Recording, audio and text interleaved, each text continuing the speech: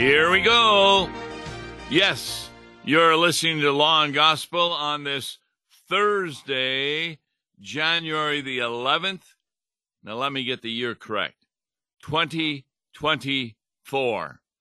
I'm Pastor Tom Baker, and usually on Thursdays, we have with us our good friend Wes Reimnitz, but he's on assignment today, so he won't be with us. I'm all by myself.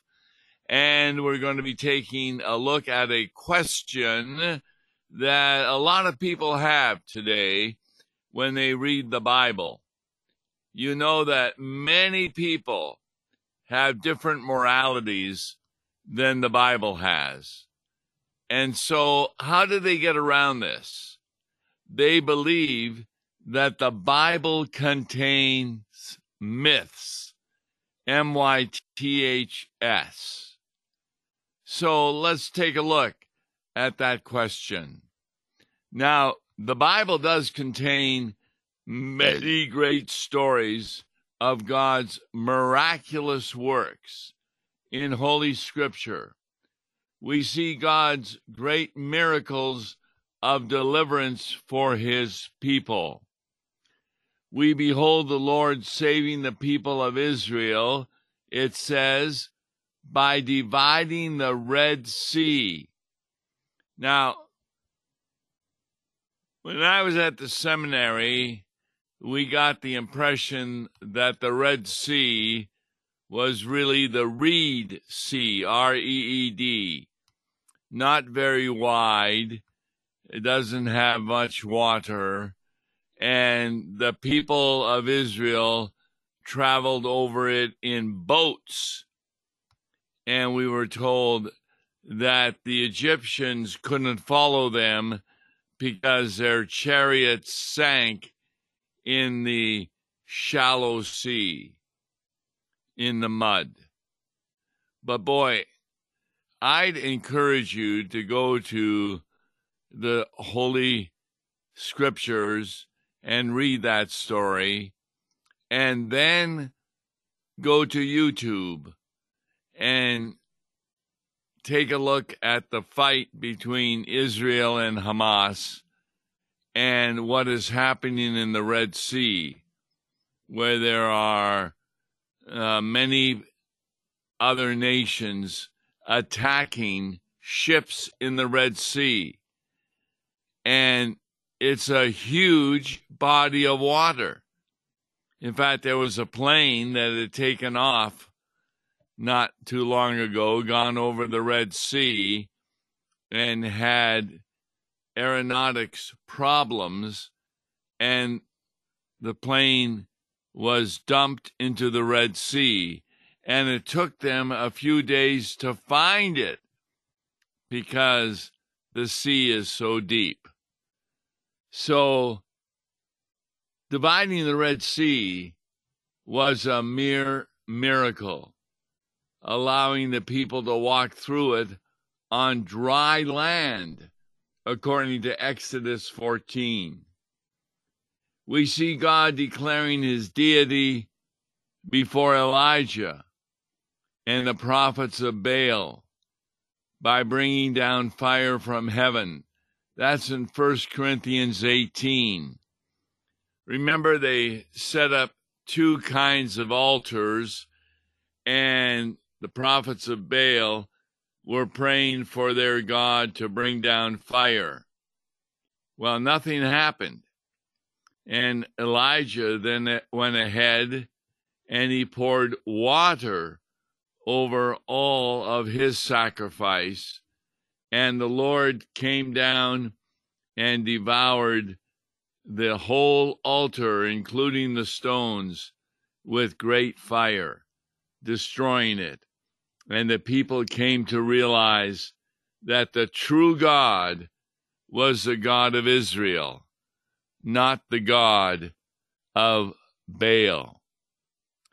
We see God sending a great fish to swallow Jonah for 3 days and nights before spitting him back on the ground.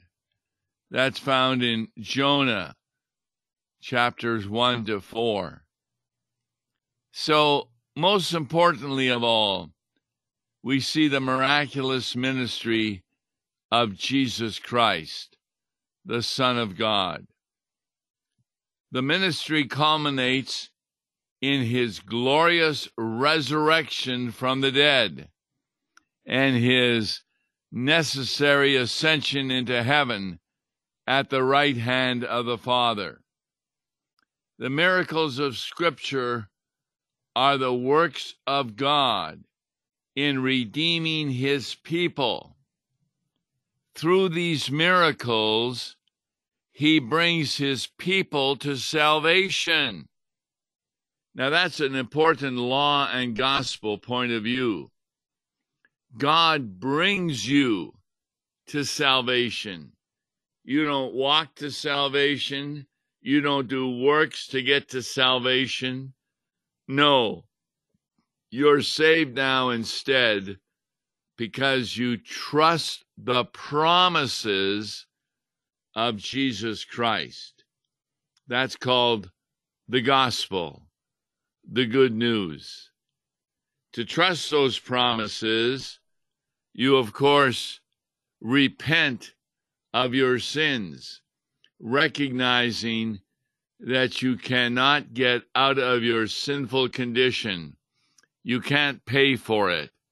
There are no works you can do that are appropriate for paying for your sins. So the greatest miracle is Jesus coming, dying on the cross, and being raised from the dead. This is the message of the programs on KFUO. So encourage your neighbors to listen to it. And they don't have to be within a radio. You can do it over the computer. Go to kfuo.org and you'll see a list of programs that you can listen to. And those programs are talking about the miracles of Scripture. There are many strange and unique events, and the miracles are different from our normal experiences. For example, in the creation account of Genesis 1, a serpent speaks, leading Adam and Eve to sin against God. Now, we had a professor at the seminary who was, of course, a false teacher, who said that cannot happen because a serpent does not have vocal cords and they cannot speak. And so they thought that that was not true. But we also read in Numbers 22 of a donkey that is also speaking the word of God. We see in 2 Kings 6 heads floating. In 1 Samuel 17, boys slaying giants. And look at the plagues sent against Egypt. Exodus 7 to 12. And what's interesting about those plagues is each of the 10 plagues are against the gods of Egypt. So they have a god who's in control of water, but God turns the rivers of the Nile into blood. And each of the plagues is against one of the gods or two of the gods that the Egyptians believe in. But that is, of course, idolatry. So God intervenes to stop Abraham from sacrificing his son in Genesis 22 and provides an animal for the sacrifice. Now, see, all of these are unique and dramatic supernatural events, while anything recorded elsewhere is not like this at all, because these are historical events. We see the visible presence of the supernatural world, where God, angels, and demons are active in the life of God's people. Each one of these supernatural events are important to understanding the drama of redemption as God works to deliver his people from sin and its effects. And he does that through miraculous ways. Yet, many have looked at these miracles and unique occurrences in scriptures, and they say, they cannot be true. Liberal Old Testament scholars, such as Peter Ames, Walter Brueggemann, and Gerhard von Rad, have claimed that these stories are, they call them mythical or mythopoetic, and this means that they are stories mixed with truth and falsehood, merely meant to teach Israel that God is a God of salvation. Liberal scholarship has claimed that many stories in the Bible are similar to those of other ancient myths, such as those of the ancient Near East. They have claimed that the stories of the Bible are indeed nothing more than myths, on the same level as the fanciful tales of the surrounding nations. They therefore believe that when the writers of the Bible were inspired, they were making up stories to make God, the God of Israel, the true God. They were not really true at all. They were not, what we say, historical. But the reality of the perspective of these scholars actually was predetermined before they even came to read the Bible. Before they read the Bible, they came to it with the assumption that miracles are impossible. The philosopher David Hume based his disbelief of miracles on his own personal experience. He said, I've never witnessed or experienced a miracle, and no one he knew experienced a miracle. He assumed that miracles cannot be true. But in both of these instances, the decision is made to exclude miracles before one comes even to the text of Scripture. But Christians recognize that miracles occur. For example, two of the greatest miracles are baptism and the Lord's Supper. We believe, teach, and confess that in baptism, holy baptism, a person receives not only the gift of the forgiveness of sins, but also the gift of the Holy Spirit. Because the Christian now, his body is a temple of the Holy Spirit, teaches the Bible. And that means that when you have the Holy Spirit within you, you are motivated not only to do the works of God, but also to recognize the miraculous events that occur in your life. For example, I had a surgery that makes it really difficult for me to walk right now. I'm getting better, but as I am able to walk, I recognize what a miracle that is. Your body does not have the ability to get up in the morning without the power of God permitting it. And when He permits it, that is seen as a miracle.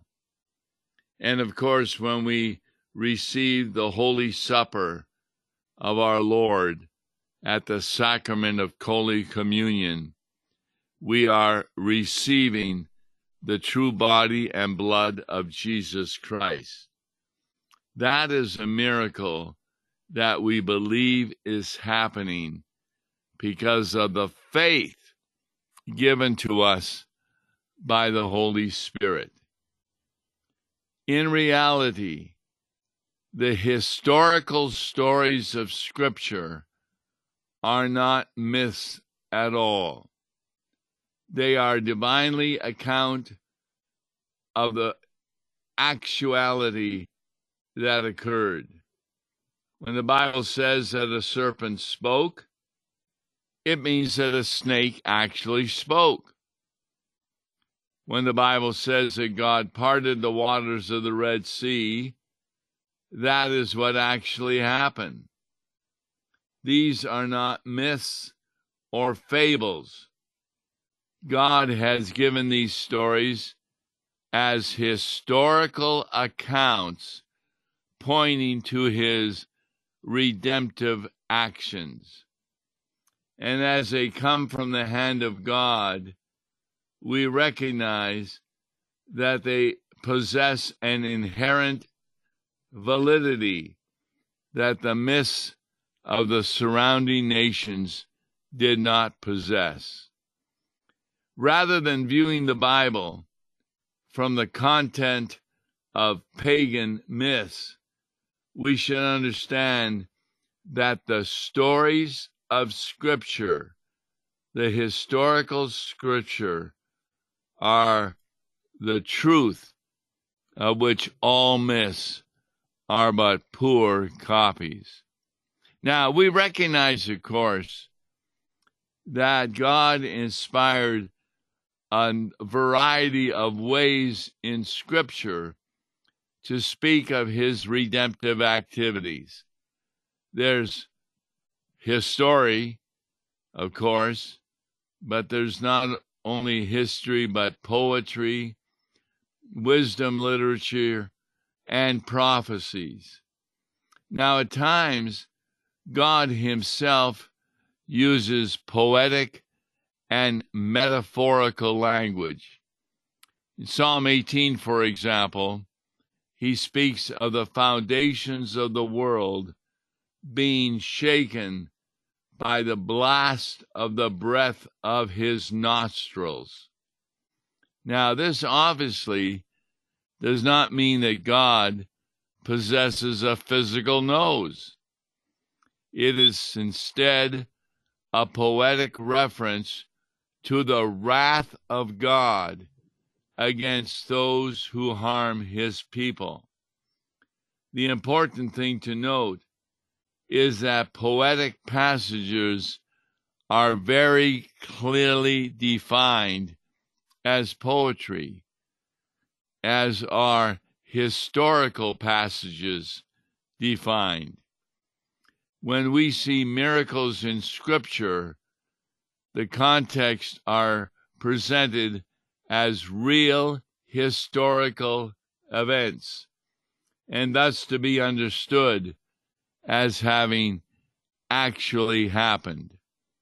On occasion, even poetic language is fulfilled literally, such as in Psalm 22, where the death of Christ is described by, they pierced my hands and my feet, and they divide the garments among them, and for my clothing they cast lots.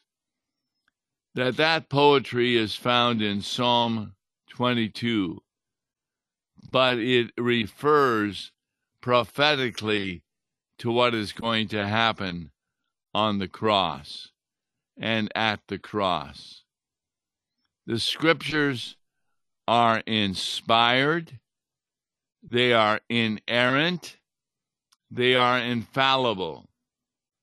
In fact, the Apostle Paul writes in Timothy, 2 Timothy 3:16, all scripture is given by inspiration of God and is profitable for doctrine, for reproof, for correction, for instruction in righteousness. Therefore, all of Scripture is given by the breath of the Holy Spirit. It is God's inspired word. In fact, we remember that on the Mount of Transfiguration. God the Father says, "This is my beloved Son," referring to Jesus Christ, who is brilliantly bright with the light of redemption. And what does God say? Listen to him. Now, how do we listen to God? We listen to him because he has left us his words in Holy Scripture. From Genesis chapter 1 through Revelation, the end of it, these are the words of God. We are not to add to them, we are not to subtract to them, but we are to believe them. And it is impossible to believe them until we have faith given to us by the Holy Scripture. It is God's inspired word. It is without error. In fact, Jesus states in John 10, verse 35, that the Scripture cannot be broken. What does this mean?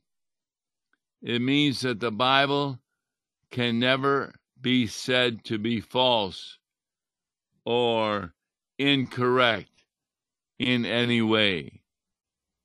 Furthermore, Jesus himself mentions a number of the stories of the Old Testament in a straightforward reference to their historicity.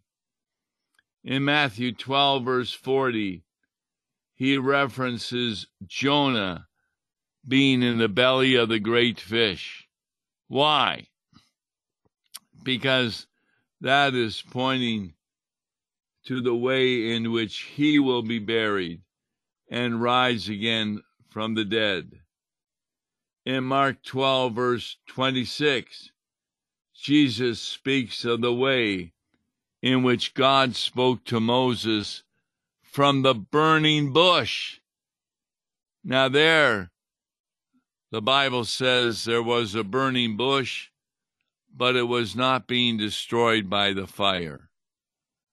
In each of these historical events, Jesus referenced the miraculous historicity of the Old Testament in a straightforward historical usage. The point that we're making today, to take from all of this, is that all that we read in Scripture is true. It does not matter how different Scripture may be from our own experience, or how fantastic it may seem to us. The Bible is God's holy word. and thus it is true. It does not contain myths. Rather, it is a glorious history of God's redemptive and miraculous work in the salvation of his people through Jesus Christ.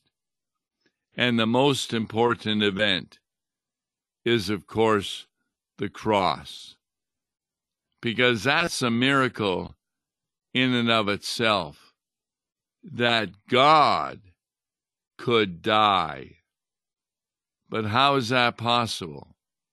It's possible because in the birth that we celebrate at Christmas, it is the incarnation of the body of Christ becoming human. And as he becomes human, he can suffer and die. And he does that willingly. He does that by his own choice, in obedience to the Father. He goes to the cross, which is not a myth. He rises from the dead. He ascends into heaven, where we are all also. That's what the Bible is truly about, taught from Genesis to Revelation, as we will continue tomorrow with talking about the truth of God's Word. God bless you. Listen to Law and Gospel each weekday morning at 9:30 on KFUO.